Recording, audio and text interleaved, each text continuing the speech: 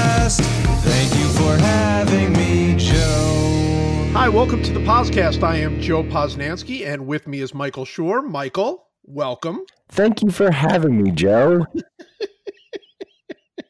I could have said thank you for having me back, I guess, now. No. That was what weeks and weeks of pent up excitement for the podcast. For you to have me on the podcast. That is, you are the co-host of. So that's good. It's great to have you back. You've been kind of busy, yes? I've been kind of busy, but it is time for the baseball preview. You can't miss the baseball preview. Contractually, the deal I signed with you, the 99-year contract I signed with you for $0 a year requires me to at least be present for the baseball preview every year. So here I am. That is correct. It is onerous. You don't want to challenge that contract in court. Nope. And then you'll disappear a little bit and you'll be back. We've got some, actually, I still don't think we should actually say what this is, but we might have like a couple of pretty exciting events coming up this year on the podcast. Yes, even though I'm not around as much right now, there are plans in the future to do some exciting. We shouldn't even we'll tease it just in theory because it could all fall apart. But but some exciting theoretical special podcasts during this baseball season. That's how you would say it, right? Yeah. I think that's exactly how you would say it. I would say you would say they are theoretical podcast special events. That's right. That we will hopefully tell you all about. But you know what? We got time for that. We'll worry about that later. That's right. It's baseball. Are you excited? It's baseball season. I mean, I was excited until the actual games happened yesterday, and then literally everything went wrong. So now I'm assuming I'm in for 162 individual miseries. Actually, Let's call it 324, I guess. Well, for me, yes, and for me, and actually, I've got multiples beyond 324, but.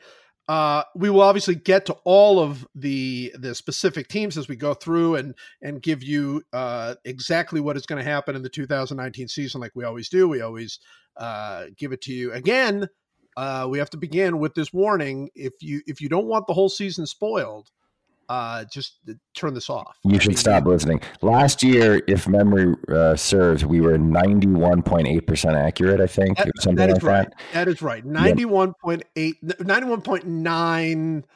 It depends on whether you round up or round down. Yeah, exactly. 91.85. So I like to be humble, so we'll say 91.8. But generally speaking, we get everything right.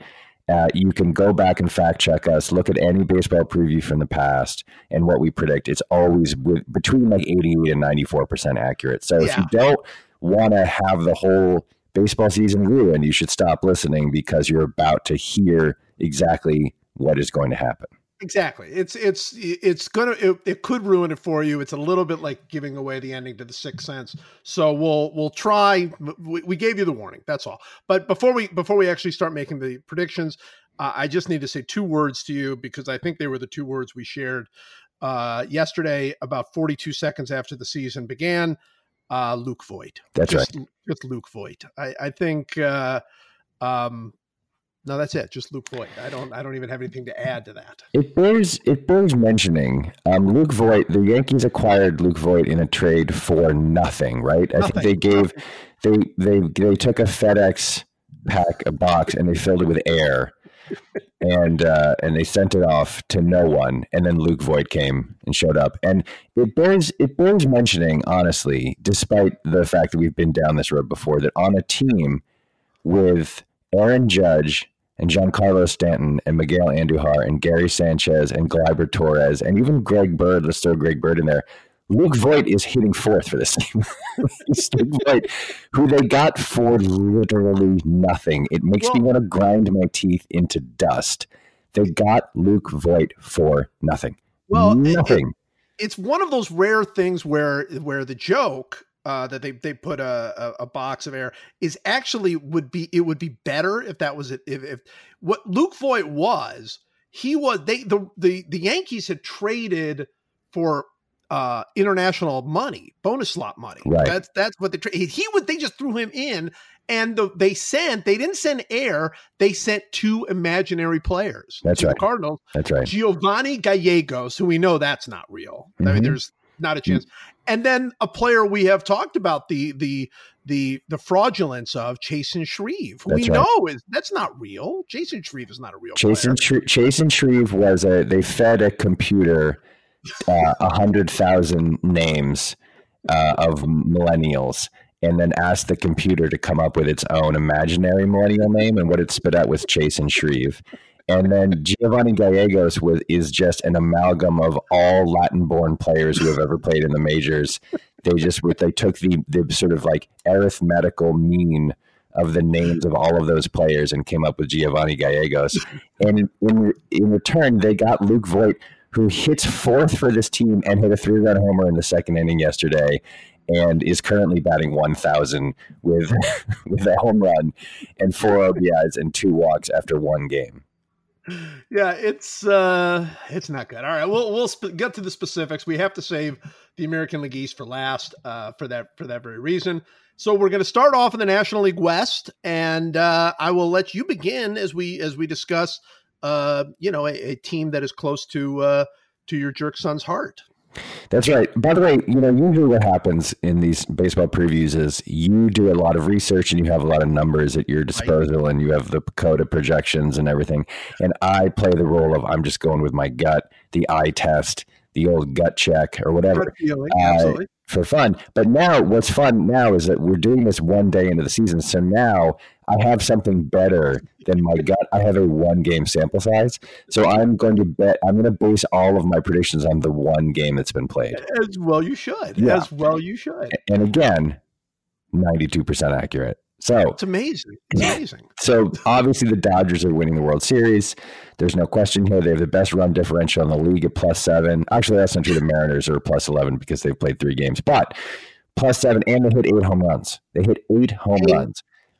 That's it. It's over for everybody. It's over for everybody else. Everybody else should just give up now. The Rockies and the Giants and the Padres and the Diamondbacks should basically break it down and start rebuilding for next year. That would be my advice. I will say, though, in all seriousness, you forget a little bit how good the Dodgers have been to 2 World Series in a row, and they lost both times, obviously, but they have been missing like enormous pieces of the puzzle. Incredible. It's really incredible. When that lineup gets together and they come out, and I know it's 1 game. It's stupid. You learn exactly nothing from 1 game. We all know that. You learn nothing from 10 games. But watching the highlights of that team, you're like, oh, this lineup is amazing.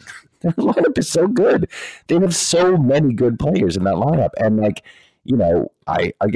the joke of it being a 1-game sample size is a joke, but my goodness, like watching that team hit, like they did some stuff yesterday that they're going to do a lot over the course of the season. And I actually do, in all seriousness, think they very likely, I mean, obviously the pitching is the question, right? Like Hyun-Jin Ryu is not what you would think of as an ideal Game 1 starter. He's a very good pitcher, but he's not Clayton Kershaw.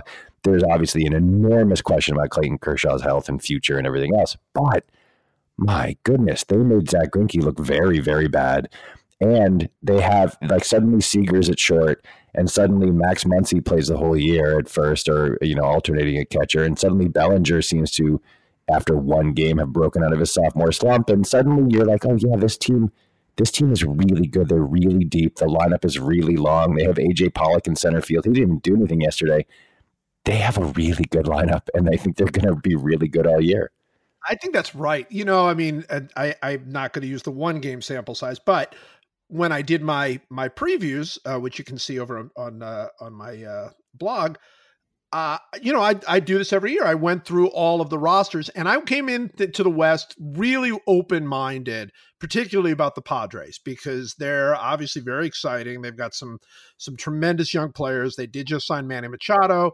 And you kind of look at their future and you go, oh, and what we've seen over the last few years is, if you think a team is going to be good in the next couple of years, they're probably already good, right? Because players come along so young. So I came in open-minded thinking, oh, maybe the Padres could and then I looked at the Dodger lineup. I'm like, I totally forgot how good this team is. You just don't even think about it because they did go to the World Series last year, even though Corey Seager was out the whole year, basically, even though Justin Turner was out for 2 or 3 months, even though Kershaw was hurt for a big chunk of the year, even though Bellinger didn't play quite as well as everybody thought he was going to play. And then, you see it yesterday right away in game one. Like, Jock Peterson is good. Like, Jock, he was just one of those guys like, fourth outfielder. You don't even think about him. And you're like, a lot of teams would love to have Jock Peterson in their outfield. I mean, he's really good. And so, yeah, I think that it's like a different game. I still think the Padres are good. And I think they're potentially very, very good as time goes on. But that Dodgers team is kind of elite. And their pitching could be a little bit of a problem, but Walker Buehler looks like he could be a super stud, right? He could be a Cy Young candidate right away. And I think we're all writing off Kershaw with the arm, but that doesn't mean that Clayton Kershaw is not going to come back and do what he's done at least the last couple of years, which is be dominant over 150 innings or whatever. I think they're good, and I think they're the favorite in the National League. I mean, I think they're that talented. There's also a scenario where Kershaw doesn't pitch till the All-Star break, and the team is still, in first place, and then they get Kershaw back, and he only has to throw 100 innings in the regular season or something. There is this. It's the weird modern world we live in where, the guys with injuries, the teams that are really good can afford to just slow play their best players. The Red Sox did it with Sale last year. They basically shut down Sale for a lot of the second half. He was on a severe innings restriction, even though it wasn't like an official innings restriction. They basically just didn't pitch him that much, and it was okay because they had a big lead. And there's a scenario where the Dodgers are just kind of cruising to the playoffs, and they just kind of Kershaw throws 100 innings, and they just save him for the postseason. I mean, I don't know. It was cool. It's the cool thing about the Padres, to shift gears, is not just that they signed Machado and stepped up, but they didn't do that thing with Tatis where they held him in the minors for 2 weeks to get another year of arbitration, like the Cubs did with Chris Bryant, and whoever it is, the Blue Jays with Vlad Guerrero Jr. And these teams are just holding their guy. It's just I don't know. It's you get it. It's the difference between 6 years of team control and essentially 7 years of team control or whatever is enormous. But Padres were like, we're just bringing him up, and he had 2 hits in his first game. It was they've done, it's long term economically, it's not great maybe, but they're trying to let people know that they're serious about winning, and that's cool. Well, there are a few things about that. One is it is cool. I mean, because they're doing it and other teams are not. But the second thing is that, look, that's a smart organization with some smart people. I think they know the rules are going to change. It's not going to be the idea that you can keep. I mean, 6 years of control for these guys is a joke. 7 years of control is lunacy. It's lunacy that you should be able to get 7 years of control for these players, especially now when they're not getting paid on the back end. When they're very, very rarely are players getting any kind of real contracts when they turn 30. So that's, first of all, is I think they're being very, very smart, because I don't think it's going to cost them. I think that the rules are probably going to end up changing. But the second thing that's cool about it is they're saying, we're here, we've arrived, we're trying to win. I love that. It's like teams that are like them. The Astros had this moment, Cubs had this moment, even the Royals before they had their stretch had this moment where they're like, all right, you know what? Rebuilding's over, and we're here to win, right now. And that totally set off. But I am wondering what hot take Mike feels about Manny Machado's 0 for 3 in game one. He's a bust. He's a bust. They just $300 million down the drain. The guy's a bust. So, by the way, so is Harper. These guys are busts. They will never live up to those contracts. The evidence is clear. It's over, man. And same with Chris Sale, bust. 5 years, $140 million, whatever it was, bust. These guys these teams will rue the day they ever sign these extensions. You heard it here first. By the way, there's another thing going on too in the West, which is that when the like balance of power has now shifted to the point, I think that like a little while ago, you felt like the AL, like very recently, you felt like the AL was the league to beat, kind of like they just felt like they had the premier franchises. They had the Yankees and they had the Red Sox and the Astros and whatever. I kind of feel like this might be the year that officially shifts, and it's not just Harper, staying in the West and Machado moving to the West permanently and whatever, but like the guys who are like really exciting, these exciting young players, a lot of them are, I say the West, in the National League. I mean, a lot of them are in the National League. Like a lot of the games that I wanted to watch yesterday are teams in the National League. And the Braves are kind of fun, even though they kind of didn't do anything. And the Dodgers, the NL West is like one of the most exciting divisions. It feels like this might be the year that the balance of power shifts back to the National League. I don't know. It's a hot one game sample take. Well, but I think I mean, you look at Acuna, you look at Juan Soto, you look at you look at the Padres guy, which I already lost name, Tatis. Yeah. I mean, those are three of the most exciting players in the game. I mean, obviously Vlad Jr. is in that mix too, but I mean, you're right. The majority of those really, really, Robles is super exciting in Washington also. So yeah, there are a bunch of exciting guys in the National League. I don't know if it shifts just yet, because I'm looking at that West and I'm thinking Dodgers terrific. I think the Padres clearly on the rise. I don't like anybody else in that division right now. No, the NL West isn't great, but the East is going to be really interesting with the Braves, Phillies, and Nationals. Soto, we were texting about this a little bit the other day. Soto is like, you already feel like he's going to win the MVP. Yeah, he's already in the mix for the MVP. Yeah, I would tell you right now, and I'm being serious. I'm not asking hot take Mike. I'm asking real Mike. Next, let's say, because if I stretch it out too long, it's an easy answer. But let's say the next 3 years, okay, who would you rather have, Bryce Harper or Juan Soto? Oh, Soto.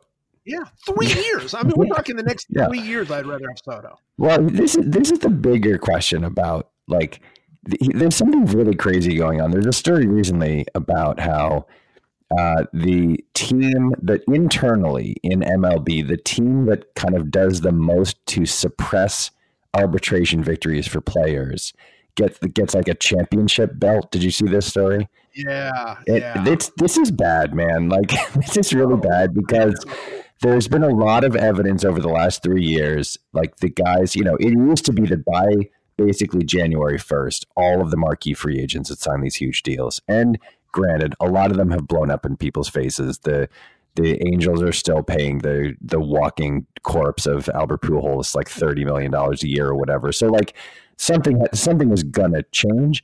But Dallas Keuchel and Craig Kimbrell and a couple other guys are not on teams right now. Like, Craig Kimbrell was the closer. Granted, he had a rocky last month and a half or whatever. He was the closer on the World Series winning team, and he still throws 98. And he has a devastating curveball, and he's not 40.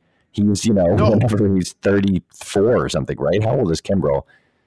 I don't even know. But the point is, he's younger than you think. Yeah, and so he doesn't have he didn't get a 1 year. I mean, he might have been offered 1 year deals or 2 year deals. He's not on a team right now. He's not on a roster, and neither is Dallas Keuchel. And there's something going on. There's no way. Then this is not reckless speculation. This is just using your brain and eyes. There is this kind of soft collusion happening in terms of these deals. With there's no question. Like, and so there's a league-wide issue, I think, in the way that teams and contracts are operating. And like the thing of leaving guys in the minors for 2 weeks is just one aspect of it. There's a lot going on that's going to lead to some labor strife here in the next couple of years, I think. Oh, I think that's right. And I think it'll be kind of ugly. He's 30, by the way. Pete turns 31 at the end of May. 30 years old. That's what I was going to say. I was, as you were going through his age, I'm like, he's even younger than that. Yeah, he's 30 years old. Going to be 31 at the end of May. Still fantastic. Keuchel, are you kidding me? I mean, there's few starting pitchers out there. Nobody's giving money to Keuchel. Gio Gonzalez signed like pennies on the dollar at the last minute. I mean, it's very, very strange. And the other side of this is that you're seeing a bunch of players. I mean, and the numbers look great for the players. But you're seeing a bunch of players, seeing obviously the big gigantic Trout deal, the big gigantic Arenado deal, the DeGrom deal that just came out, a bunch of guys, they don't want to go into free agency. And so they're signing these long-term deals that look really nice now, but you know that they're not making the money that they would make if they were on the open market and like in a real market setting. You know that, because why would a team offer as much money as like the most that they could possibly get on the open market? I mean, it doesn't make any sense. So and nobody's going to feel bad for those players, and they shouldn't. I mean, they're making a fortune. I'm talking about the ones that just got signed, but it's all part and parcel with what's happening in the game, and the players are really, really in a tough spot right now. They have gotten used to a system that used to pay out at the end of the day, right? The system was, you put up the first 6 years, you'll make some money in your last 3 when arbitration comes around, but you're going to really cash in at the end of those 6 years. And Albert Pujols is not worth the money he's getting paid now. But when you total up how much money Albert Pujols makes in his career, he will be worth it. That's how that worked. It worked like, okay, you're basically getting your money deferred. That system isn't working anymore. And guys like Craig Kimbrell, I mean, he basically, what did he say? Like just weeks and weeks ago, he said he would sit out the year rather than take the contracts that he was getting offered. So, I mean, you have to imagine he's really not getting a whole lot. Yeah. And he's still one of the 30 best closers in the game. I mean, that there are numbers of teams that could upgrade by signing him, and they're not willing to give him. And one of those teams is the Boston Red Sox. Yeah, I know. The Red Sox the Red Sox biggest weakness is their bullpen. I think that's at least on paper. So like, it's a little bit wild that, like, I know, and he was really, really rocky. His rockiness as the closer was masked last year by the team's just overall kind of incredible depth and by some unbelievable outfield defense, including like Benintendi's diving, sprawling catch with in the game in Houston that Kimbrell almost blew by just. I mean, he did not have a clean inning for like 2 months. He would come in and he would walk a bunch of guys. He would give up a home run. Like it was really dicey, and it was just being masked by the fact that the team was so good that they were just winning without him. So it's not like, I don't think that he was going to break a record for, closer salary or something. No. But it's wild that the Red Sox didn't give him 2 years and $25 million or something, or just something like, put him in that, he's in the top 8 closers in the league and pay him like it. And then the only conclusion you can draw really is that they just didn't do that. And then nobody else did either. Or, unless he was holding out for like a huge 7-year deal, or something. But I just can't imagine that's true. I think they must have lowballed him. I think everybody must have said 1 year, $7 million or something. I think so too. And let's not forget, because I looked, at him pretty closely. He basically had the same year last year that he had his first year in Boston, where, he was shaky, he was giving up a lot of stuff, and his strikeout, and then he followed that 2016 season with like maybe his best season in 2017. Yeah. So a lot of that feels to me like that's sort of that's the game. That's, other than Mariano, like every closer does that. Like they have up years and down years, and let's face it. I mean, Craig Kimbrell's down year still plenty good for most teams in baseball. And it was good enough, it didn't exactly cost the Red Sox the World Series or anything. So, again, I think it's a big issue, and I think it's an issue that baseball's going to have to deal with. So as we close out the West, who's bad in the American? Well, obviously the Giants and Diamondbacks are bad because they lost their first game. The Diamondbacks are worse because they lost by 7 runs, and the Giants only lost by 2. Hey, that's Craig. Okay, and this is both hot make and real take, Mike. That wasn't. I mean, good, the Giants were terrible last year. I'm assuming they're not going to be that much better. They didn't really do anything, right? So, I mean, weirdly, right now, if you look at the standings in the West after one game, it's Dodgers, Rockies, Padres, Giants, Diamondbacks. I think you flip the Diamondbacks and the Giants, and then that's basically how they're going to end the year. Yeah, I think that's right. I think that seems about right. And I think the Rockies are probably not going to be all that good.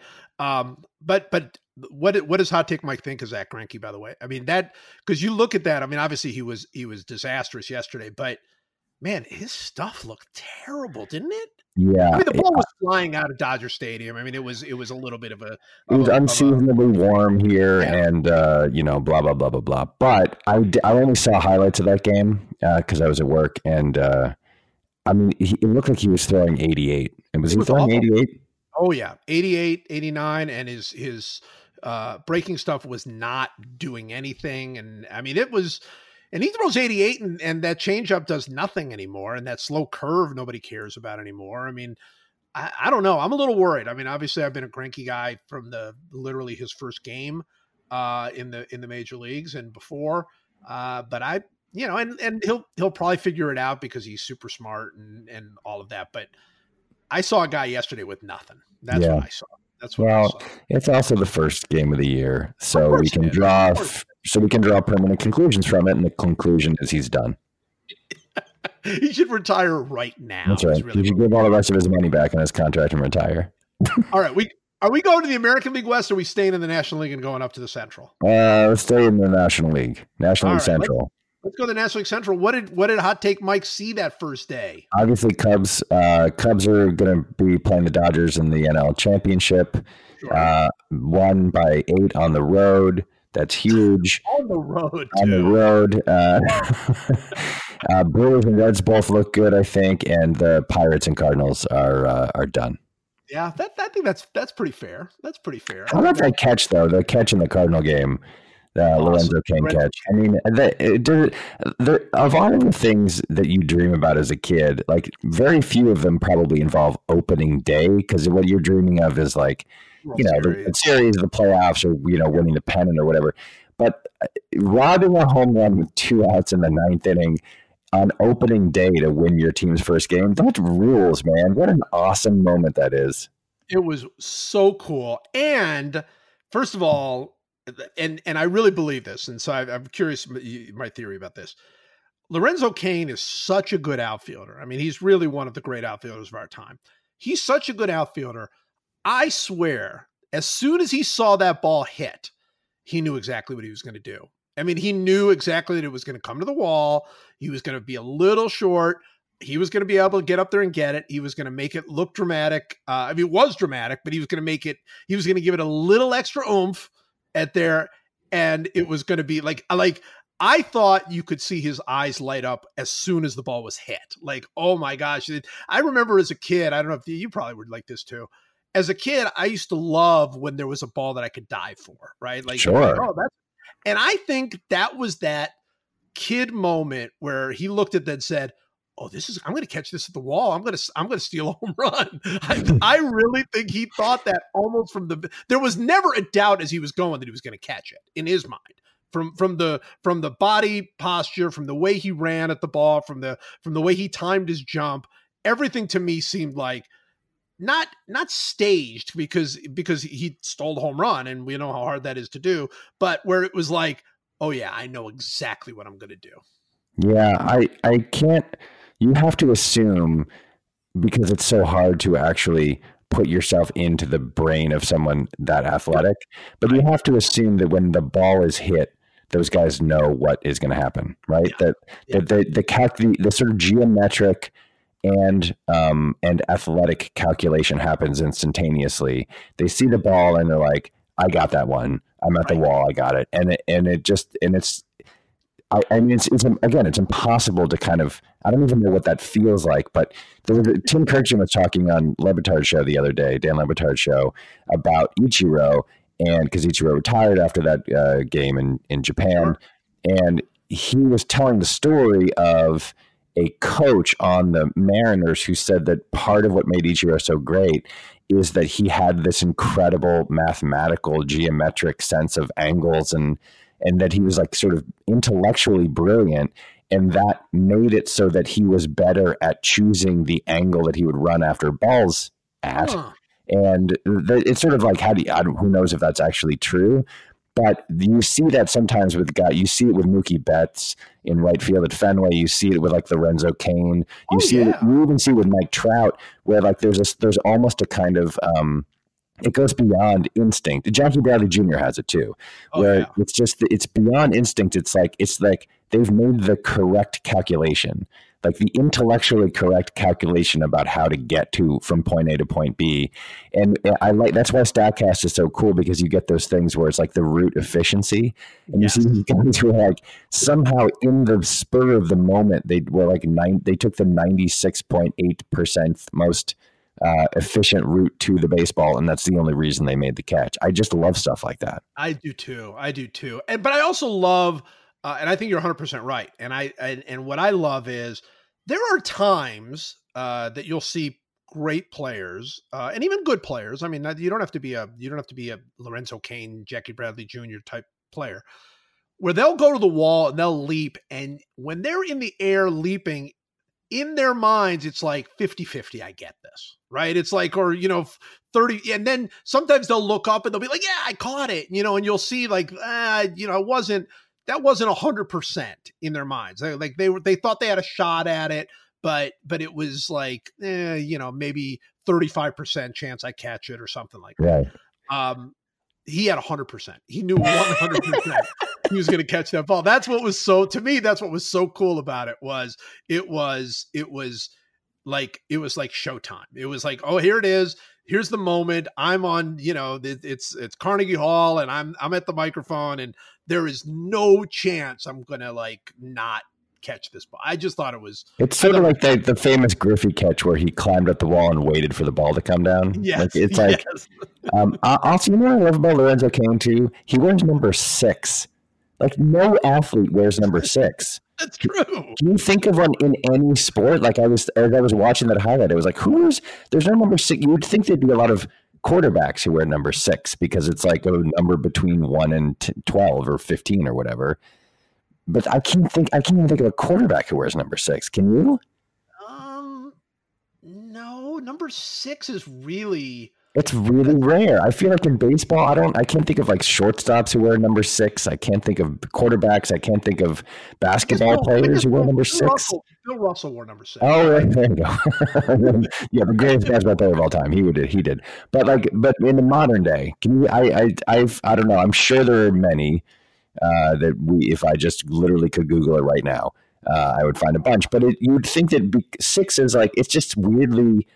It's weirdly not a common number in my brain, at least for the kind of person who would wear it, which is a quarterback or a shortstop or a point guard or something. Yeah, I think that's right. I'm trying to think in my mind. I mean, I would think mostly when I think of numbers, I do think of football, and number 6 doesn't play. And it's funny because there's 7s and there's 5s, but number 6 doesn't. You're right. That's a really good point. Are the Brewers the best team in the division, or are you still sticking with the Cubs? I'm sticking with the Cubs. I'm sticking with the Cubs. First of all, they won their game by 8 runs yesterday, and the Brewers only won by 1. Big deal.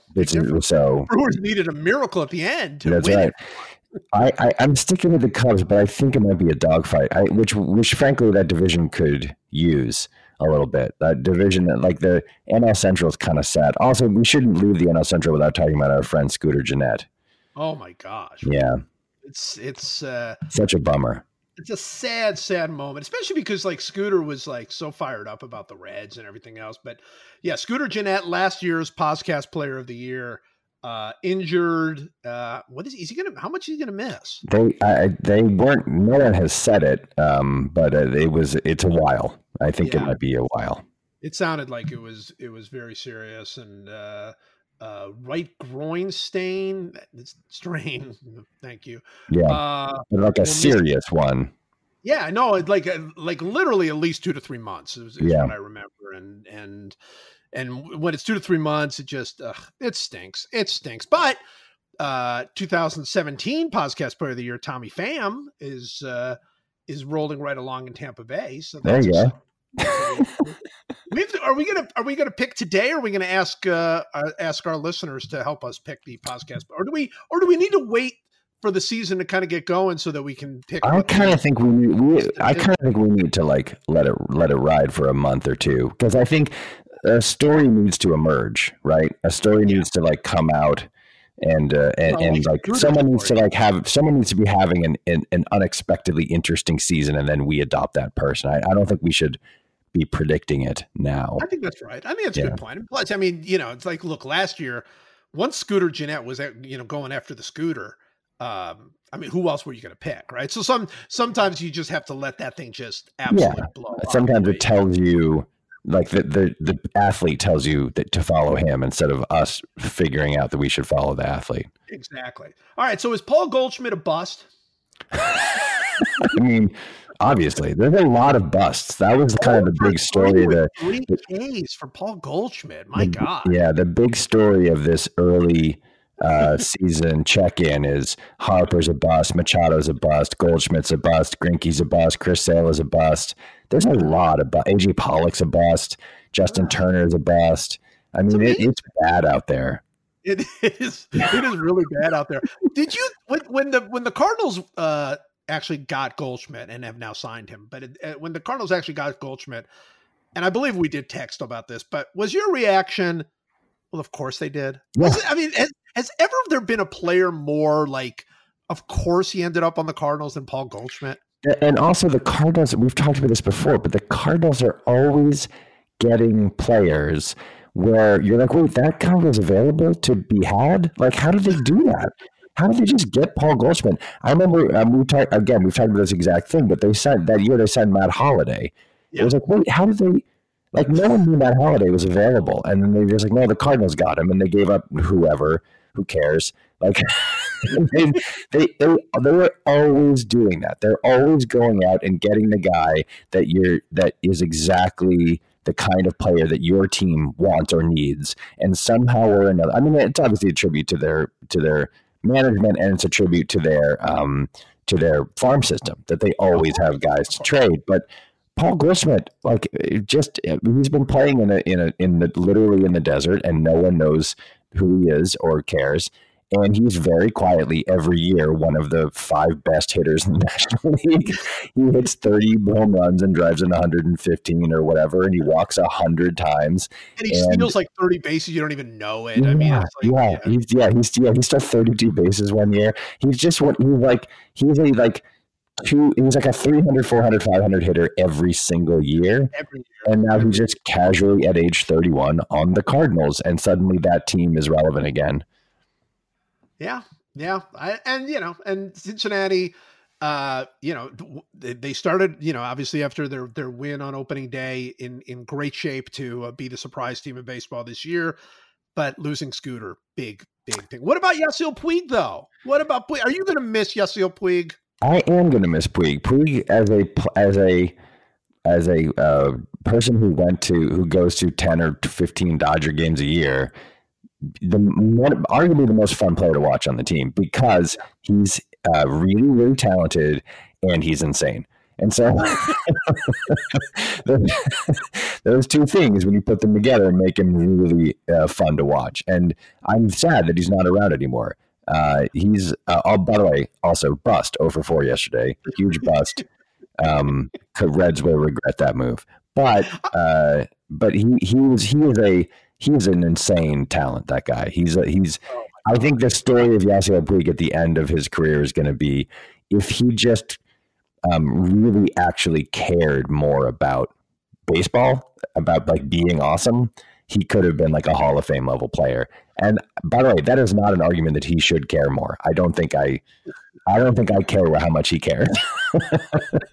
Because it's like, who cares? He's doing it. He's clearly like playing the game exactly the way he wants to play it. And I think that's totally fine. But man, oh man, he is a monster. He is so talented. The big bummer for me was, I don't know if you saw this on Twitter, my friend, and your often target, Bill Plaschke, did like a little pregame. I don't know what it was. It was like some sort of pregame thing that they had video of it on Twitter. He couldn't have been happier to have Puig gone. It was like, it was just the joy of that clubhouse, how much better. And I hate that stuff. I just, that part makes me sad, but I'm excited for Cincinnati. You know what? They've had Votto, who's always been great. And they've been entirely underappreciated.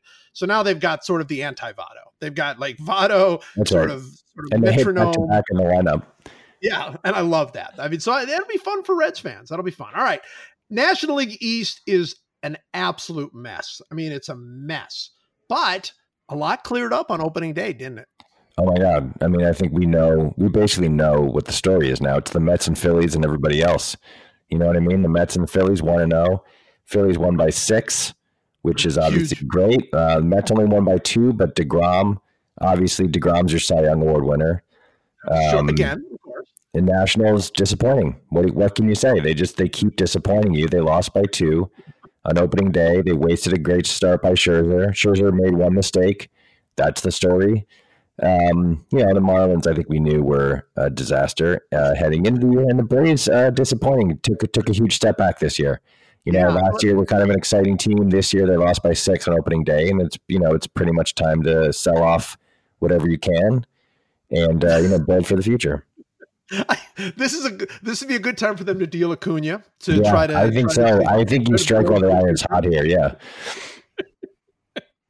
Phillies winning by 6 despite Harper being a bust. Harper's obviously a bust, and that's a problem because he's there for a really long time, and they're clearly not going to get any value out of him. But it's good for fans of that team to see that they can overcome his dead weight contract. So that's and Nola pitched pretty well. Not perfect, but he pitched pretty well. 6 innings, 2 hits, 1 run. So that's pretty. He did walk 5 guys, so that's a problem. Obviously, they have a problem in their bullpen because their bullpen gave up 3 runs yesterday in just like 3 innings. Major problem. But you've got to say Rhys Hoskins and Michael Franco MVP candidates. Legitimate MVP candidates. I have Segura, by the way, 2 for 4. Scored 2 runs. And a homer for McCutcheon. So, that's right. Yeah, so, I think very exciting times. The only problem is JT Realmuto bust. I think they thought he was going to be their savior, but he's just they've got to. It might be time to shop him, frankly. 0 for 3. He did score a run, but 0 for 3 on opening day, you can't have that. I think maybe they start shopping him. Time to move. To move. We talked a little bit about this last year. This has been a huge topic with our buddy Brandon McCarthy. In all seriousness, and not all seriousness, in half seriousness, the Nationals were really. I don't think the Nationals have taken enough hits for how badly they screwed up last year. Right? That team was insanely talented. It's crazy. I mean, who has, on paper, who had a better roster? Right. That's right. You looked at that team and you thought, first of all, Harper, I mean, we know they had that kind of weird year. Harper, Rendon, that's as good as anybody right there. Trey Turner is very, very good. Then in the middle of the year, they get Soto, who's just like incredible, just absolutely incredible. So that lineup should score 1 million runs. And then Scherzer, Strasburg, and then the sort of a mix. Hellickson, they had Hellickson for a while there. Doolittle was a dominant closer. And that team never even engaged. They never was in the mix. And the thing is, if you look at it individually, like Trey Turner, who finally played a full season last year, he's like a 4-win player at shortstop. He's maybe one of the best defensive shortstops in the game. He stole 43 bases. Well, there's a 4-win player, right? And that's, then you go to Rendon. Rendon at third is also a 4-win player. Like he had a 900 OPS. He mashes the ball. He had 24 home runs. You go player by player and you look at the you look at their stats and you're like, well, how did this team not win 110 games? It's really bizarre. It's like, it's almost like some of the math doesn't add up. The whole was so much less than the sum of its parts. How is that possible? I'll tell you what, and I'm one of those people that never puts too much stock in the how much of a difference can a manager make? But the Nationals, we're looking at the same exact time that the Boston Red Sox were looking, and the Red Sox got Cora, who's amazing. The Nationals got Dave Martinez, who is still trying to figure things out. And I don't know. I wonder if that made a huge difference. I wonder if that really was. I'm not saying that was the difference between winning and losing, that the Red Sox wouldn't have won if and whatever. I'm just saying, they both had that opportunity. They both hired very talented young coaches from successful teams, and one turned out to be great and the other turned out to be questionable. It's something, man. I mean, Soto didn't come up till 2 months into the year. He was a 3-win player. Scherzer was a 9-win player. Oh yeah, Scherzer was amazing. Yeah, I know that they always have injuries. Every team always has injuries, but Strasburg only made 22 starts, but they were pretty good starts. He was a 2.5-win player last year. Like you keep going through their roster, and it's like if you add it up, it's like they should have won 105 games, and instead they were a 500 team. It's so weird. 500 team ever engaged. It's crazy. Good news for Nationals fans coming into 2019, however, is clearly Trey Turner is going to steal 480 bases at least. He's averaging 3 a game already. Right. So yeah. I mean, come on. All right, to the American League West, and I mean, you've got to be. This is for Hot Take Mike. This can't. I mean, the Mariners have already won the division, as far as you're concerned. As far as I'm concerned, it's over, and everybody else should probably, strip it down and plan for the future. Astros should probably just start dealing off some of those players. I think they should. Look, the Astros won by 4, and that's pretty good. But the Mariners are 3-0 and they have a +11 run differential after 3 games. I don't see them losing for the rest of the year, frankly. And look, the Angels have Trout, and that's great. But I just don't see it happening. I really don't. I think if the Astros are smart, they look at what their division is right now and they say, it's time to get what we can for some of these young guys. They just signed Bregman, but it's a pretty good team-friendly contract. I think they could trade him and get a lot for him right now. I wouldn't wait, frankly. I think that you strike while the iron is hot. They have Altuve. I think they could get a lot for Altuve right now. Probably get a lot for Altuve right now. Yeah, if they're smart. I mean, also Butler Verlander, who pitched well, 7 innings, 3 hits, 9 Ks. A lot of teams need Justin Verlander. You know what I mean? If they're smart, they will look at the 3-0 Mariners at the top of the division there, and they'll think about moving some of these guys. By the way, also, it should be noted, Bregman, bust. 0 for 4. Oh my gosh, total bust. Total bust. They are going to really regret that extension they just signed him to. Somebody forwarded me, and I don't know if it's real because I didn't click on it, but somebody forwarded me a link to a Bleacher Report story that had the headline. I don't know what the story said, so maybe it was a joke of a story. Maybe it was intended to be ironic and sarcastic or whatever. I don't know. But the headline was essentially, did Mike Trout live up to his $430 million contract on opening day? That was the headline. And it wasn't the Onion, so I don't know if that was like a real story. It was definitely the headline. I don't and if the person who did the headline was like, it was like all a big fun joke, I guess well done, but not really, because there was you have to give me at least a hint that you're kind of kidding around. But that said, 1 for 3 with a walk. Do you think that's worth a $430 million contract? No, he's a bust. You can't call him he is hitting 333. He is a bust. They didn't pay him $430 million for him to hit 333 with no home runs. Here's another thing, by the way. I know we're moving into the AL East by me saying this, but I will give you right now $241 million if you tell me who hit cleanup for the Rays yesterday and what position he played. Oh my gosh. I can't even name the Orioles manager. I put that on Twitter. I put on Twitter and asked people, can you name the Orioles manager? And I gave them 4 choices. And like, the choice was yes. Yes, but give me a minute. I know it starts with a B, and not a chance. And I think not a chance was like 85% like lately. And can you name the Orioles manager? No idea. Right, I'm gonna give you 4 choices of who hit cleanup for the Rays yesterday, and you guess who it is. Okay. All right, go ahead. I'm ready. Willie Adams, Sure. Randy Diaz, Brandon Lowe, Joey Wendell. Joey Wendell is the name of a song, isn't it? Isn't that Mr. Wendell? Isn't it? That's not a real person. Because Joey Wendell is the funnest name, I'm going to say Joey Wendell. No, the answer is Brandon Lowe, which is he's usually a second baseman, although for some reason he DH'd yesterday. He's 24 years old. He's from Newport News, Virginia. He's played 1 year. Last year, he played 43 games for the Rays, hit 6 homers. Had a 774 OPS, and he was their opening day cleanup hitter. You know what? I'm looking it up.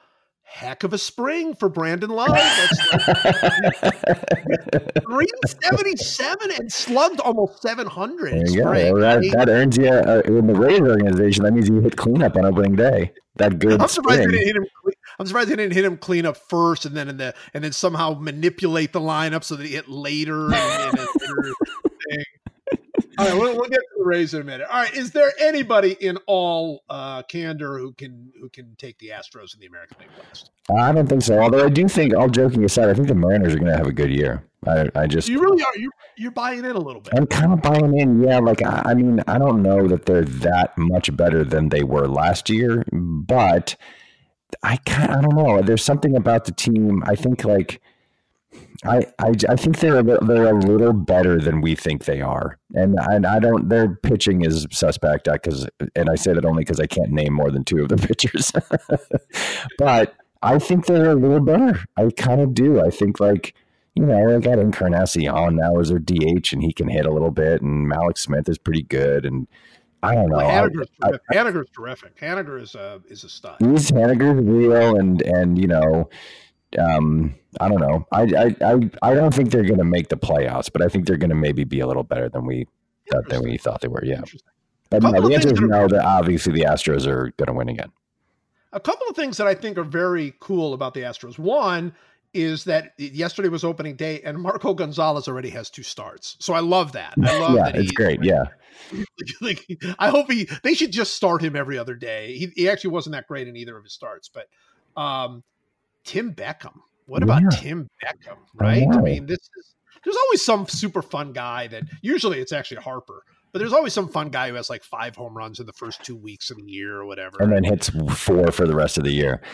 Unless he's a Yankee. And then he gets traded to the Yankees and it's 12 in a month. I like Tim Beckham because, like it's sometimes in video games when they don't have the rights to players or else like it's a video game like Madden football or something where, you go into the future and the computer generates players for you to draft. The way it generates players is it randomly kind of mixes up first names with last names of the people in their database. And Tim Beckham always sounds like to me like a video game, as like a FIFA soccer video game.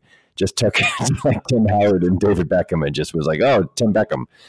There's a bunch of guys like that who seem like a computer just very lazily smashed 2 names together. Speaking of that, I did invoke you the other day because Oakland has a pitcher who is, by the way, pitching fantastic. And he's already had 3. He's already pitched in 3 games. Named Lou Trivino. Lou Trivino. And I invoked you the other day because I said that clearly Lou Trivino is the underage drinking name of Lee Trevino. Right? It's like, what is your name? Oh, I'm Lou Trevino. Yeah, it's the name that Lou Trevino gave to the cops when they caught him drinking at age like 17 and on a golf course at midnight. Can Oakland could be good. Oakland could be okay. I mean, they're 1-2. I know that hurts them early, but they do have a +1 run differential. So yeah, I think they should be better, slightly better than average over the course of the year. There we go. American League Central, big surprises on top of that division right now. I mean, right now it's all hell is broken loose, frankly, because the Indians are done at 0-1. They're finished. I think we assumed the White Sox were going to not be good. They're 0-1 as well. But look at the Tigers, Royals, and Twins. I mean, what is going on? All of them headed for the playoffs, 3-way tie atop the division. All of them +2 in run differential after one game. I mean, there's some big surprising stuff happening in the AL Central. Yeah, it's kind of a shocker. I'll tell you what's a shocker.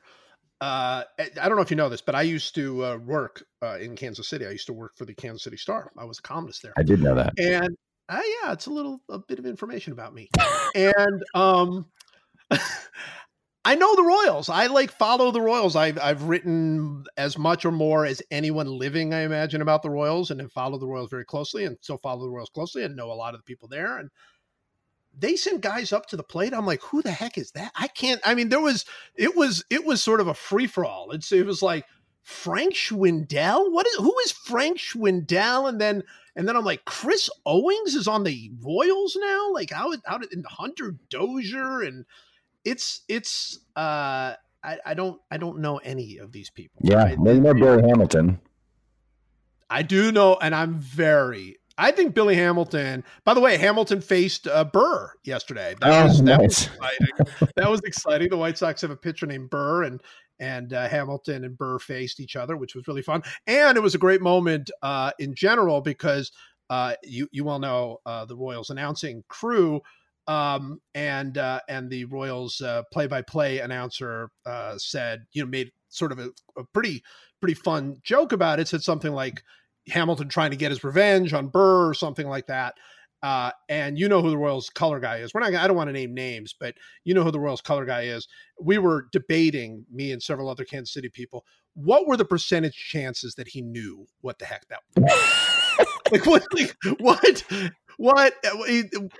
What chances are there, do you think, that he knew what the heck the Hamilton Burr joke was? That's low, right? That's low. 20%. Maybe 20%. Yeah. We usually ask that question about Gronk. And the answer is always 0. 0. So I would say about maybe 20% just because of the pop culture. That's right. That's why it's that high, is because you're like, well, it's been in the ether and whatever. It is. I will say that the White Sox, in all seriousness, are kind of weirdly exciting. They are weirdly exciting. Yes. They have 3 guys now that you're like, oh, I need to see that guy play, like Moncada and Jimenez, at least 2. You mentioned that we were giving the Padres all the credit. White Sox brought up Eloy Jimenez. Yeah, they did. They started him in game 1. That's cool. And in some ways, that's even cooler because that White Sox team ain't winning this year. I mean, the Padres, if a lot of things go right, but that White Sox team, after they lost Michael Kopech for the year, I think they probably realized they're probably not going to contend, but they still brought him up, and I thought that was great. Yeah. And and look, Abreu's still fun, and Tim Anderson was a big prospect who has a lot of talent, and I like that. I mean, I don't know if I like them right now. I like watching them. No, you like them 2 years from now or something, right? Yeah, but if you're a White Sox fan, I think you'd be pretty fired up about that team. The one that I really do want to talk about, I mean, we know Cleveland. Cleveland is exactly the same story. We know what the deal is. Are they going to score enough runs to support that bullpen? I mean, that rotation, and are they going to build up enough around Lindor and Ramirez? That's their whole story. But Minnesota, man, that could be pretty exciting. And seeing Barrios yesterday just blow the Indians away, I don't know. I think they're pretty exciting, actually. They're going to be exciting until they become a wild card team, have to face the Yankees, and Barrios gives up 17 runs in 4 innings.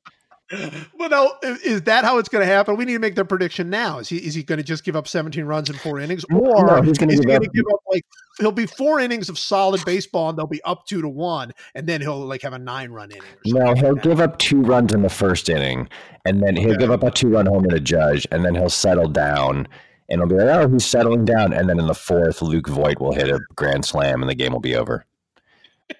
Meanwhile, the Twins will have left 16 guys on base, and I'm telling you, I could not be more excited about Byron Buxton. I just have this feeling this is the year. This is the year we see the full-blown Byron Buxton experience. I think it happens. I love it. I hope you're right. I mean, you don't bet against the Indians in this division, obviously, but like the Twins, like these other teams, the Twins, they've like made some moves, man. They've got Nelson Cruz and Buxton is like Buxton hits 9th for them. At least he did in game 1. Like, so there's no pressure, and Jonathan Scope isn't amazing, but he's pretty good as a second baseman. Like they sort of like did these mild upgrades, these sort of weird money ball upgrades at a bunch of different positions, and the sum total of it is probably going to be, you would imagine, like overall, like they're going to be okay. They're going to be pretty good. I think they're going to be better than they were last year. That's my guess. Yeah, I think so. And I'm excited about Buxton. I really like that to happen. All right.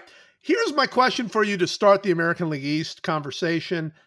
Man, am I wrong, or are like lots and lots and lots of people sort of like poo-poo in the Red Sox? Am I imagining it? I just feel like the Red Sox came off this year where they really put their stamp as one of the great teams of all time. I don't think anybody could argue it was one of the great seasons of all time.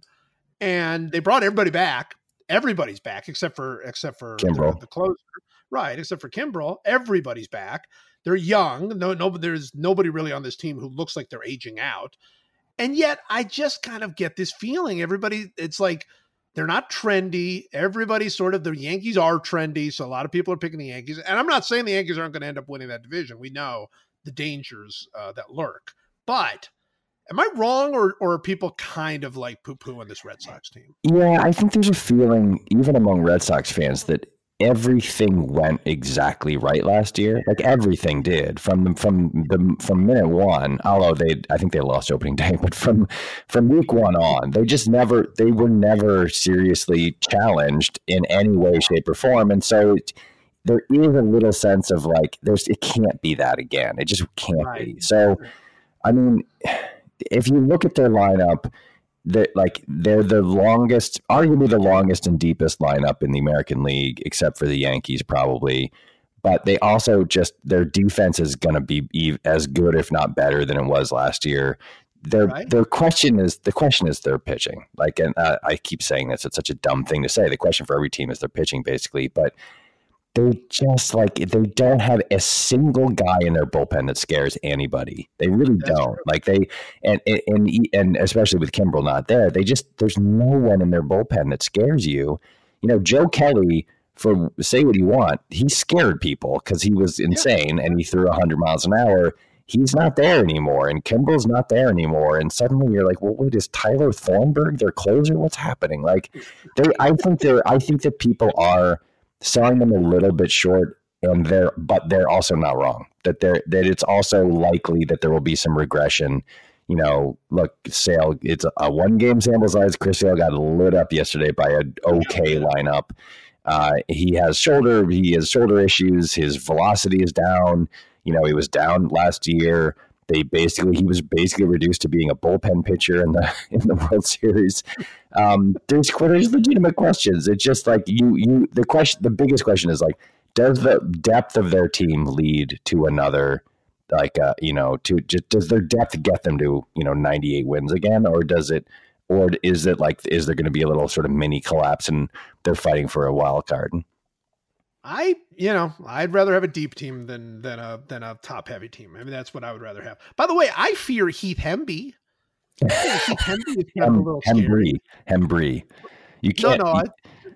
But that's why I fear him. It's like keep calling him Hemby. You're so scared of him, you drop the R out of his name. They have a couple guys who are like decent, who I think will be decent in their bullpen. They have a couple, they have a good, again, they're like it's a little bit like the way the Patriots are always comprised. It's like everyone is like a B minus, so there's no one individual like this guy totally sucks kind of guy. But I don't know. I mean, if you right now you look at them on paper against the Yankees are a better team top to bottom, I think. Well, the Yankees question is, and we know this, it's always the same question, is that starting rotation going to hold up? And having Tanaka come out and be good right away is not a great sign early on. Well, good against the Orioles. Doesn't matter. Doesn't matter. I think we have to build off of that one game. That's all we know. And, he was that Orioles team. Oh my gosh. Well, I want to talk about them in a minute, but here's the thing. And I wrote this, I wrote that when Dwight Gooden came to the big leagues, he was obviously this incredible dominant pitcher who was striking out everybody. Nobody had ever seen anything quite like it, but he was terrible at holding on runners. Like he was terrible at it. And I remember it being kind of a big deal at the time. And I went back and looked at the numbers and it was true. 52 people tried to steal against him that year and 47 were successful, he really truly was terrible at holding on runners. And I remember they asked somebody, I think it was Tim McCarver. They asked him, so what do you think? Do you think this is, how do you feel about, Gooden not holding on runners? And McCarver's response was basically, yeah, he'll be fine. Like at some point it doesn't matter. And when you don't let runners on base in general, you don't have to worry about holding them on. That's kind of how I feel about this Yankee rotation now. I mean, I don't think they'll probably end up being better anyway than because they do have some good pitchers now. But that bullpen, who cares? Who cares? They get 5 or 6 innings of shutout ball out of that bullpen every night if they want it. Well, also they added Paxton and Happ as starters, and then they have 4 legitimate closers. They have Britton, Chapman, Chad Green, and Adam Ottavino, and then they've got Tommy Kahnle, who was a closer, and they've got like Domingo Germán, who's throws 100 million miles an hour. We went through this last year, and it was like who's going to beat them, and then a bunch of stuff happens, and they do have injuries.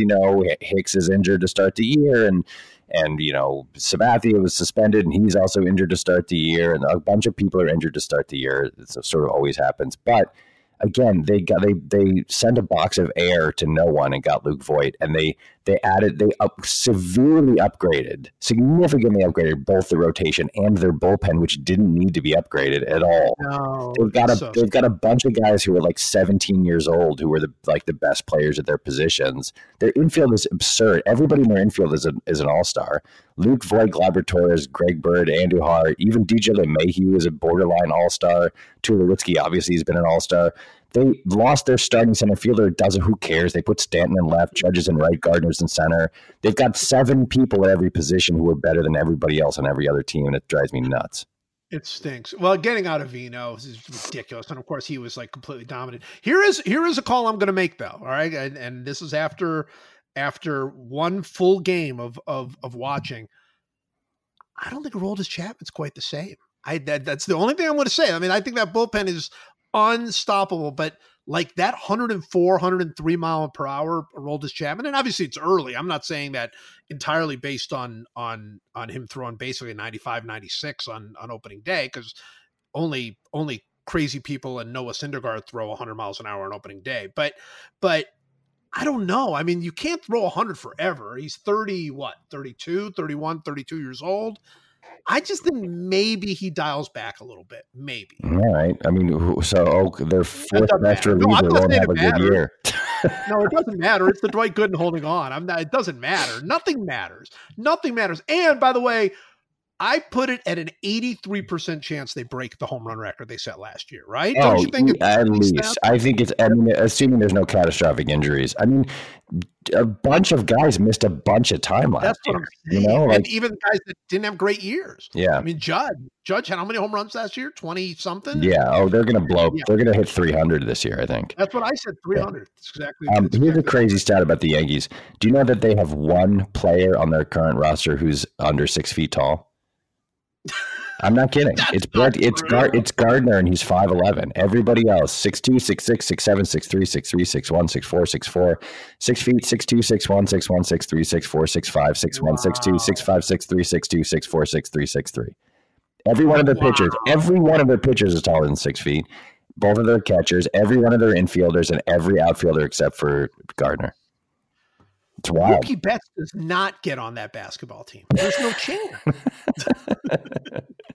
Wow. Yeah. Brett Gardner is the only guy. And I've never thought of Brett Gardner as being like a shrimpy guy. No, he's like he's giant, like bulging neck veins and stuff.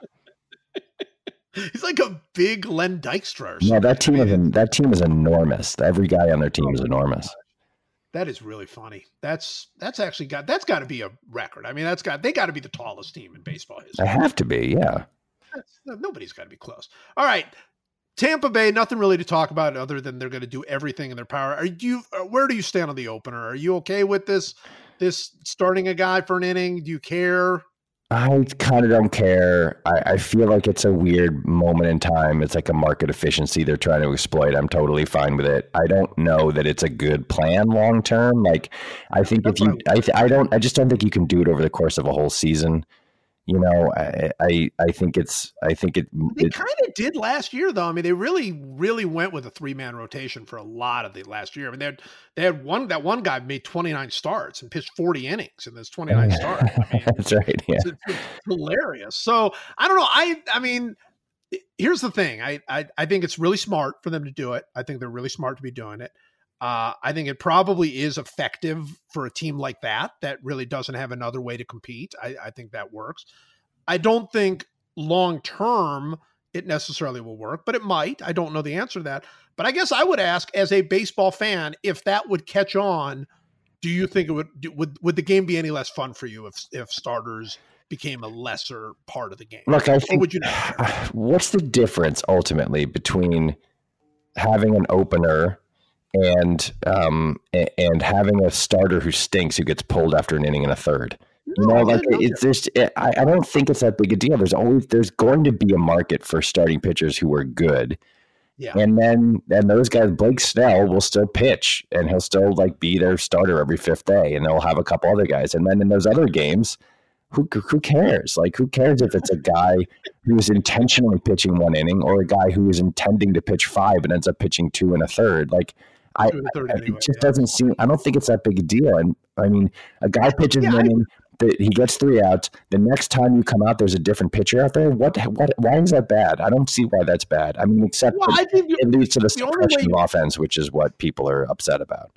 Well, I think there's 2 things. One is the suppression of offenses, 2, and look, I mean, whether we agree with it or not, they've been doing it one way for 100 plus years. Pitcher wins, which we know don't mean anything, but they've been a part of it. 5-man rotations have been a part of baseball for more than a half century. And it's just changing the dynamic of the game. And I'm not saying it's good or bad. I think it's really smart. I think it's good for them. I just don't know. I mean, I just don't know if it's something that typical fans who go to the game care about, or if it's something that they'd be like, no, I liked it better the old way. I don't know. I don't have a great feel for that. We're not going to talk about Toronto because they didn't bring up Vlad Jr. That's the only thing that matters there. And so the final question is, how bad is that Baltimore team going to be? I mean, what legendarily bad? 200, 120 loss bad? I think every time you make a prediction like that, either legendarily good or bad, the team ends up winning or losing 10 more games than you thought they were. So I think they're going to lose 100 games. And I think they'll lose between 100 and 110 games. That's my. It's every time it's like, oh, that team's going to win 12 games. Baseball's weird and things happen, and they'll win 55 games or something like most normally bad teams do. Yeah, that's right. I mean, although they do seem worse than a normally bad team, and they will play the Yankees and Red Sox 38 times or whatever, but I thought the single thing that I thought was, first of all, Chris Davis is still getting paid a lot of money by the Orioles. I mean, that contract does not get discussed enough as being the all-time worst contracts ever. He was 0-for-3 with 3 strikeouts on opening day. I think that is the one case where you can absolutely base on opening day exactly what's going to happen. I mean, they're going to cut him on May 1st or something, right? And just eat the money. I don't know. They have to. Yeah. He's unplayable. I mean, and I feel bad. Look, he was good. There was a reason they paid him that money. I mean, he had a couple of years there where he was really, really good, but he had the kind of skills that, you know, he couldn't field, he couldn't run. It was all going to be about whether or not he could make contact, and he just suddenly stopped. He was always a swing and miss guy anyway. But I mean, look, in 2013, that guy hit 286, 370, 634, 1,000 OPS, 53 homers, 138 RBIs. I mean, that was legitimately great. And 2 years later, he led the league in homers with 47 home runs, and it's not been good since then. Yeah, so, it is sad. You hate to see guys just like fall to pieces. It's like Pablo Sandoval. It's like, oh man, that was fun. That was good. Really, this is a bummer. That's exactly right. But I mean, it's over in that world. Yeah. I mean, it's been over for a long time. All right, who wins the National League? Who's in the National League Championship Series?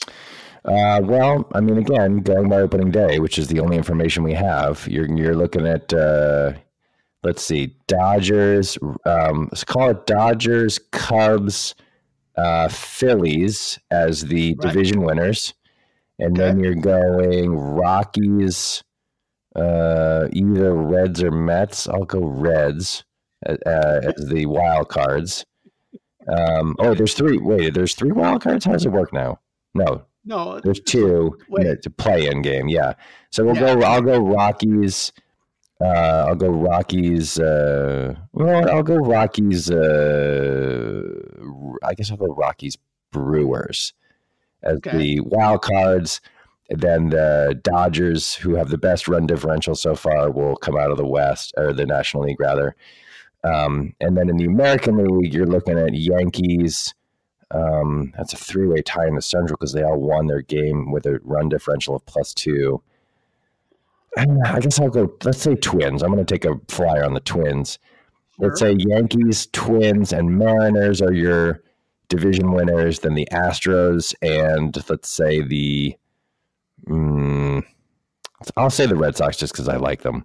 They're my favorite team, even though they don't deserve to be in this conversation because they have the worst run differential in the league after one game at -8.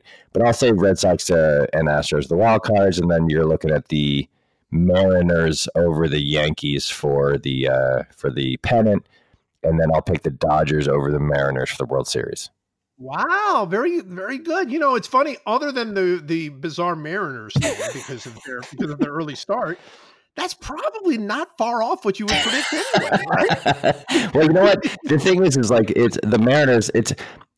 I even though I'm doing this as a bit, I'm going to actually reduce. I'm going to go. The Mariners have played 3 games and they have a run differential of +11. The Astros have played 1 game and have a run differential of +4, which over 3 games would be +12. So I'm going to actually flip it, and so the Astros win the West, and it'll be Dodgers over Astros in the World Series. You know, I really do think there could be a Dodgers-Astros series. I really, totally. I think those are totally the 2 best teams, probably when you add everything up.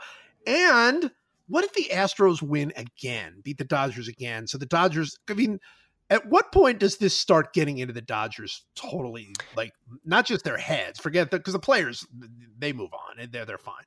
But I mean, the whole LA psyche at some point is just the Dodgers always get to the World Series and they always lose. Well, it's weirdly the Dodgers have a proud history of doing just that. I mean, they were the entire decade of the 1950s was the Dodgers getting to the series every year, and except for 1 year, losing the World Series. Right, so like in a weird way, it makes some kind of sense that they they have these great teams. They make it to the series, and then a slightly better American League team beats them. It's kind of appropriate. Boys of Summer too. I like this. This is like a little secondary Boys of Summer. That's right. For the Dodgers. I think that's good. I think that's excellent. All right, we are not going to do a draft, but I do want to discuss one of your and mine favorite things. I know it's one of your favorite things, and that is the Name of the Year bracket came out. And first of all, how do you feel about the Name of the Year bracket this year? I don't think it's the strongest one I've ever seen. It's good. It's like a solid. By the way, if you don't know what we're talking about, just Google name of the year bracket 2019. That's been around the entire bracket. Yeah, as they always do. They do. I think that the problem with this bracket is the first bracket you read in the upper left is the weakest bracket. It's Dr. Trendington Outhouse is the number one seed. And these are all, in case you don't know, we're talking about these are all real names of real human beings, and they put them into an NCAA style bracket, and the people vote on them. So Dr. Trendington Outhouse is okay as a number one seed. It's not a number one seed. Yeah, that's my thought. It's fine. The number two seed in that bracket is Pretzel Monte Claro, which is okay. There's some good. I mean, you can find good ones. Ionosphere Torres is pretty amazing. But you're looking around and you're like, it's not amazing. The best brackets are in the bottom of the bracket, I think. The best number one seed to me is Ecclesiastical Denzel Washington, which is amazing. So good. Yeah. And then that bracket also has. It's the only one seed that I love. Yeah. It's the only one seed that I love. Yeah. That's the Crotch Tangle Regional down there in the lower right. It also has Jeriquarius Spivey, which is pretty good. It has Telesport Putt Savage, which is pretty good. Dermot Smurfett. Don't sleep on 13 seed Dermot Smurfett. And then totally underseeded. Yeah, I think. I mean, and look, this gets argued every year, but I think the seeding is a little weird. In the Sithole Regional, which is in the lower left, there's Dr. Trent Artichoker, which I really like. There's the Prince Howard Barbecue Yee, which is wonderful. And Deicide Huxtable is the number two seed, which is an unbelievable name. Deicide Huxtable is the best two seed, and obviously should have been a one seed. Yeah. I'm telling you what, and this is because there are names that I love for different reasons. I think in that region, Sharky Laguana is not a bad name. Yeah. Sharky Laguana is solid. My favorite name though of the whole thing is in the Dragon Wagon Regional, which overall is not very good. Mm-hmm. I don't think it's that good, but I think Pixie Furmeister is a fantastic. Pixie Furmeister is great. Also, the 4 seed in that bracket is Candy Button Disco. which is also amazing. Hopefully they meet because they're actually in different parts of the bracket. So I would hope they would meet for the chance to go to the Final Four. In the Voltron, I gotta say I did like Truman Peyote, just for the fun of it. But really, how do you feel about number 3 seed Manchester United MacGyver? I see. That's the problem. Is I don't like it when you can imagine how the parents named the person that, or the person changed their own name to that, because it's it's just a fan of Manchester United who loves him so much he went to a court and named himself Manchester United MacGyver, or parents who love the team so much. I much prefer the kind of the 10 seed in that bracket is Ionosphere Torres, and that's like a person, the parents just heard the word ionosphere and were like, "Ooh, I like that. I'm going to name our human child that." I would not mind seeing an Ionosphere Torres Dijonay Norman Final 8. Sure. Really, I think that would be very solid. In the Sithole, I think it has to be Deicide Huxtable, right? Yeah. That's to me the best name in that division. Or Prince Howard Barbecue Yee. Or Prince Howard Barbecue Yee. Barbecue. Sorry, I don't know if it's barbecue or it's spelled BAREBECUE, so it might be Barbecue. Prince Howard Barbecue. Voltaire Casino. Where do you think on Voltaire Casino? That's not bad. That's a workman-like. That's a good. I think that's appropriately seated at number 9. Voltaire Casino. They're at 16. They could beat the 8. They'll probably lose to the 1. Although the 1 in that Surrender Nada is not a good name. No. For me. All right. Then in the Crotch Tangle, I think so many possibilities. Everybody in that division is tough, but I kind of like Dermot Smurfett. Dermot Smurfett's great. They're the ones that when you say them out loud, the trick with this thing over years, you have to say them out loud because you don't know how funny they are until you say them out loud. And Dermot Smurfett, when you say it out loud, is truly enjoyable. So is Jeriquarius Spivey. That's wonderful. And also The 2 seed is Telesport Putt Savage, which is like when you look at it, you don't laugh, but then you say it out loud, and it's like, oh wait, that's a great name. That is really, really a good name. But I mean, you cannot sleep on Ecclesiastical Denzel Washington, the best number one. That's the best one. So I still think they're favored going in. And then in the Dragon Wagon, I just think Pixie Furmeister goes all the way. I just think Pixie Furmeister it's great. It's great in when you read it. It's great when you say it. I just love that name. Yeah, the problem with this bracket is it gets voted on by people on the internet. And so anything, and we won't say these names out loud, but there's certain names that have a sort of like prurient dirtiness to them. And those ones always go far. Like if people just don't voting it. It's just too bad because it should be based purely on the quality of the name as a piece of nonsense. Yeah, exactly. Like Ionosphere Torres. It's one last meaningless thing to end this meaningless thing. We talk about sports and we draft things we know, like how beaches are terrible places to go. No hot fruit for Michael, nor Diet Coke for Joe. The podcast, whoa, it's one last meaningless thing. All right, we need to go to our one last meaningless thing, and rather than do a full-fledged, I mean, you might have one if you want to do one, that'll be great. But rather than do a regular one last meaningless thing, in preparation of your return to the podcast, I don't know if you know this, I went on Twitter and put out a little day-by-day poll of the proper way to construct a peanut butter and jelly sandwich. Are you aware of this? Are you aware that I've done? And yeah, go ahead and explain the results of the poll, and then I'll scream at you for 10 minutes. So what I did was each day for the last 3 days, I have done a peanut butter and jelly construction poll, breaking down a different part of how you construct a peanut butter and jelly sandwich. Day one, the poll was very simple. I simply asked crunchy or smooth peanut butter. That's obviously a very clear choice. And smooth wins 60% to 40%. Okay, so that's our starting point. Day two, I did a more directed toward the bread. I asked, should the bread be toasted? Giving people 3 options. Fully toasted, only 5%, as it should be.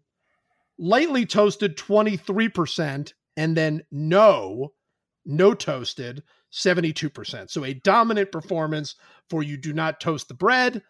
And then the third day's poll was very simply, how do you construct your peanut butter and jelly sandwich? Do you put peanut butter on one side and jelly on the other? 70% said that's how they do it. I said, do you do peanut butter and jelly on the same side? 13% said that's how they do it.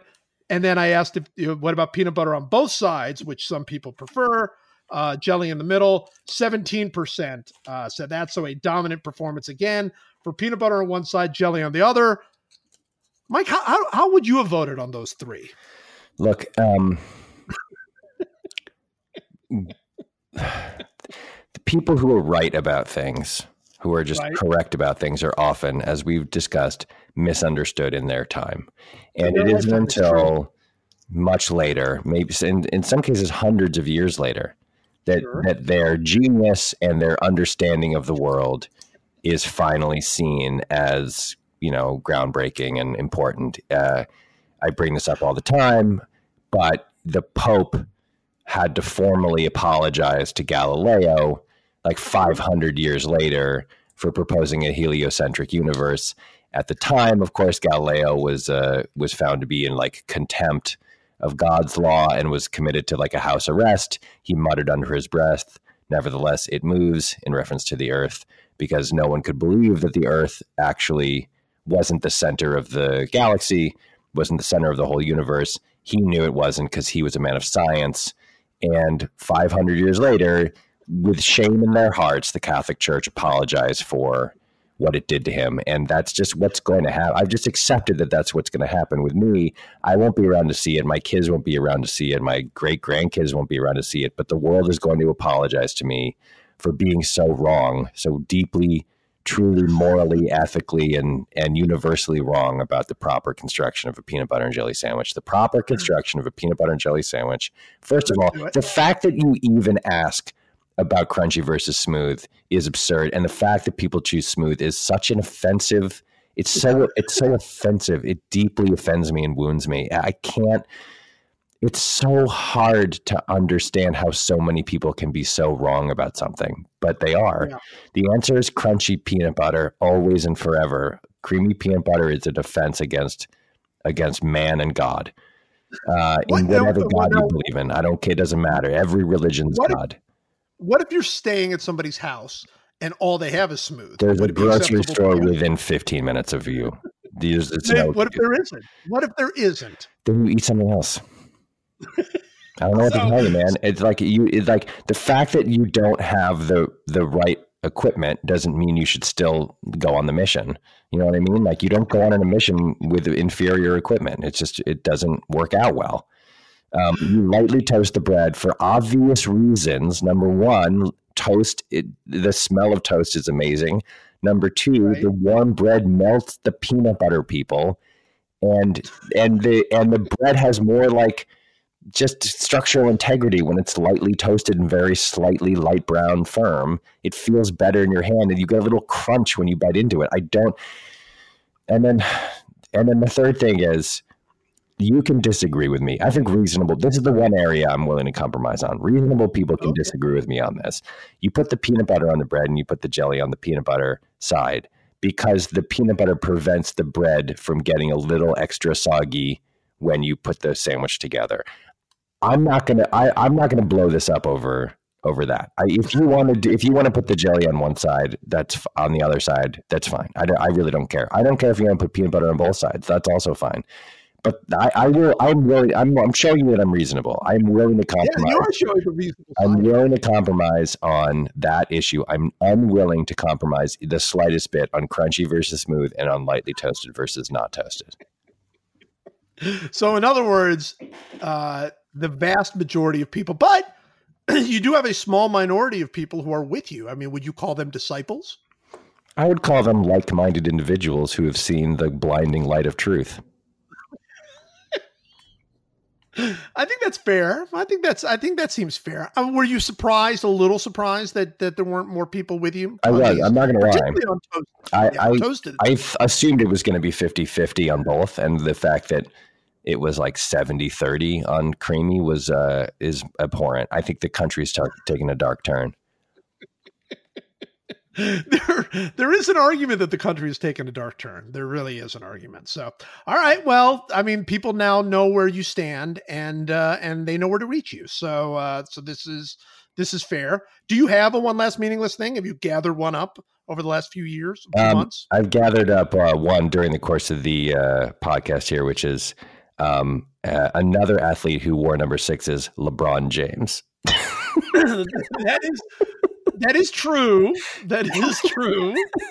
For some reason, I see LeBron in that 23. You don't think Jim was wearing 6, but he did, and it should be said. When I'm asserting that no athletes wear number 6, and the two of them that we remember are Bill Russell and LeBron James, I think that's basketball, though. Both basketball. Well, our minds were not in basketball. We were thinking football. True.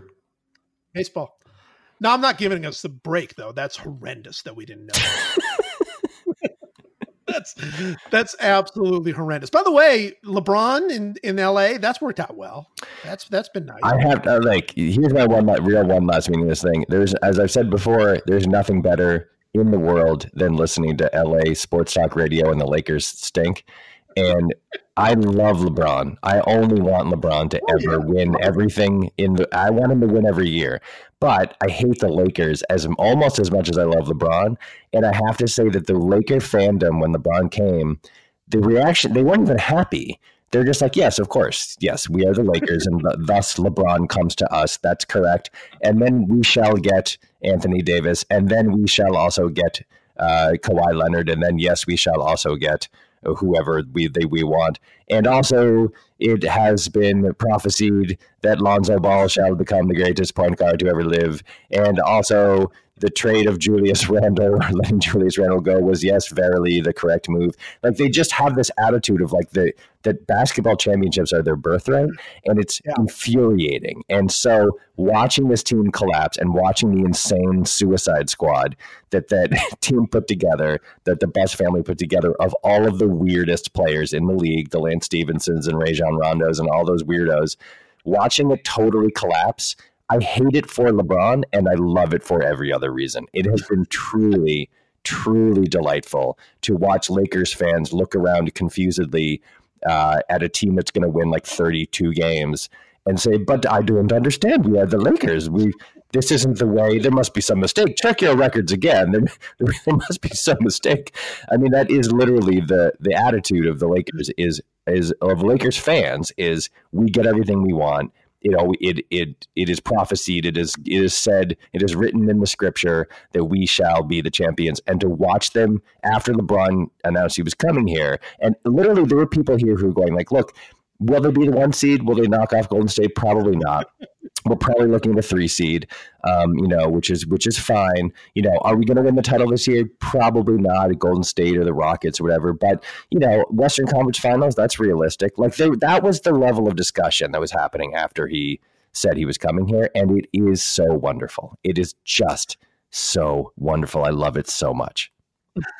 I got to say, the one thing that I just found the biggest bummer of all was just what a death trap it was when he passed Michael Jordan in points. It was just so weird. Everything about that, the way the crowd just had no reaction and the way they buzzed around that stupid, like, whatever light, you know, around the stadium, like, woo, you know, it was like,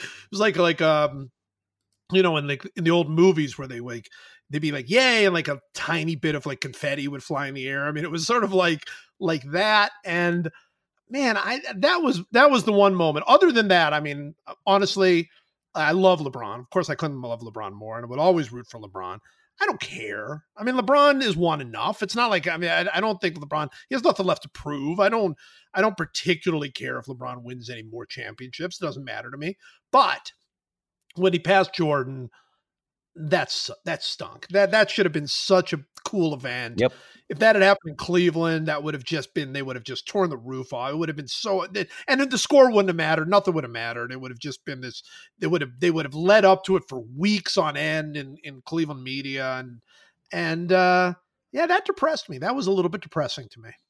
Yeah, me too. It stunk. And you're right, if he had stayed where he was, not that that's the only consideration for anybody who was an athlete, but if he had stayed where he was, that would have been a 10-minute pause in the game, and would have been magical and great, and you know, but he's just after a different fish right now. He's not after a basketball fish. He's after a whole other echelon of fish, and so that's right. He made sacrifices because he made a calculation about what his future was, and that's totally fine.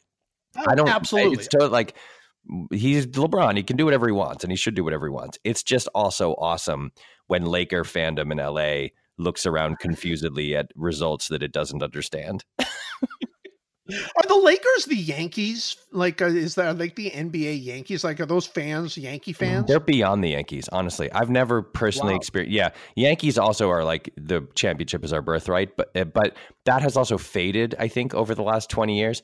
Laker fans have an irrationality about the Lakers that even Yankee fans don't have about the Yankees, I find, which is even when the Lakers are terrible, they still act like they're great. Like when D'Angelo Russell was drafted, they were like, okay, so now we're the 4 seed next year because we have D'Angelo, as if none of them had even heard of D'Angelo Russell like 2 months earlier. And then they're like, you know what, get rid of him. He stinks. And they trade him. And then now he's great. And none of them are like, Laker fans aren't like, we made the wrong decision. They're like, yes, who's next? What LeBron's here. It doesn't matter. Like they're utterly blind to the ups and downs of their team and the reasons behind the team's ups and downs. They just are always assuming that they're going to wake up and check the standings online and the Lakers are going to be the second best team in the West. It's bizarre. It's like a mass delusion that Laker fans have that where they believe that whatever the team does, it's like, yes, that's correct. That now is the right thing that is going to have happened. And as soon as Anthony Davis, the Lakers, I don't want to like take up another 8 minutes here, but the Lakers have a massive amount of salary cap space, a ton of young players with potentially high ceilings, and they went into that draft, or they went into the trade deadline when at least one, top 5 player in the NBA announced that he was available, and the team somehow got worse. Like it was like they botched that so worse than any team in the NBA has botched a trade deadline. And by the way, they did it in a way where every single player on the team knew that he was expendable and willing to be traded, and the team cohesion completely fell apart. And they went on they've been terrible ever since the trade deadline. It's hard to go into a trade deadline when that guy's available, and there's basically only one team that guy can be traded to, and not get any better, and in fact get worse. Like the team is being terribly mismanaged, absolutely, utterly, terribly mismanaged, and Laker fans do not see it, as far as I can tell. You should have been on. I know you've been somewhat busy, but you should have been on last week because we had Sepinwall on, and Sepinwall was kind of beefing a little bit about the Yankees offseason, beefing that the Yankees are no longer the Yankees. They're no longer the go out. I know you would have loved it. You would have loved it. Oh my God, they got like 8 of the 10 best players available. Didn't get Harper. That was it. They didn't get Harper. So, all right. Well, another one. I hope everybody appreciates us telling them what's going to happen this season. Yep. Mike, you'll be back soon, I'll right? be back soon, and we'll keep you updated on exciting things in the future. It's awesome. As always, thank you. And thanks for having me.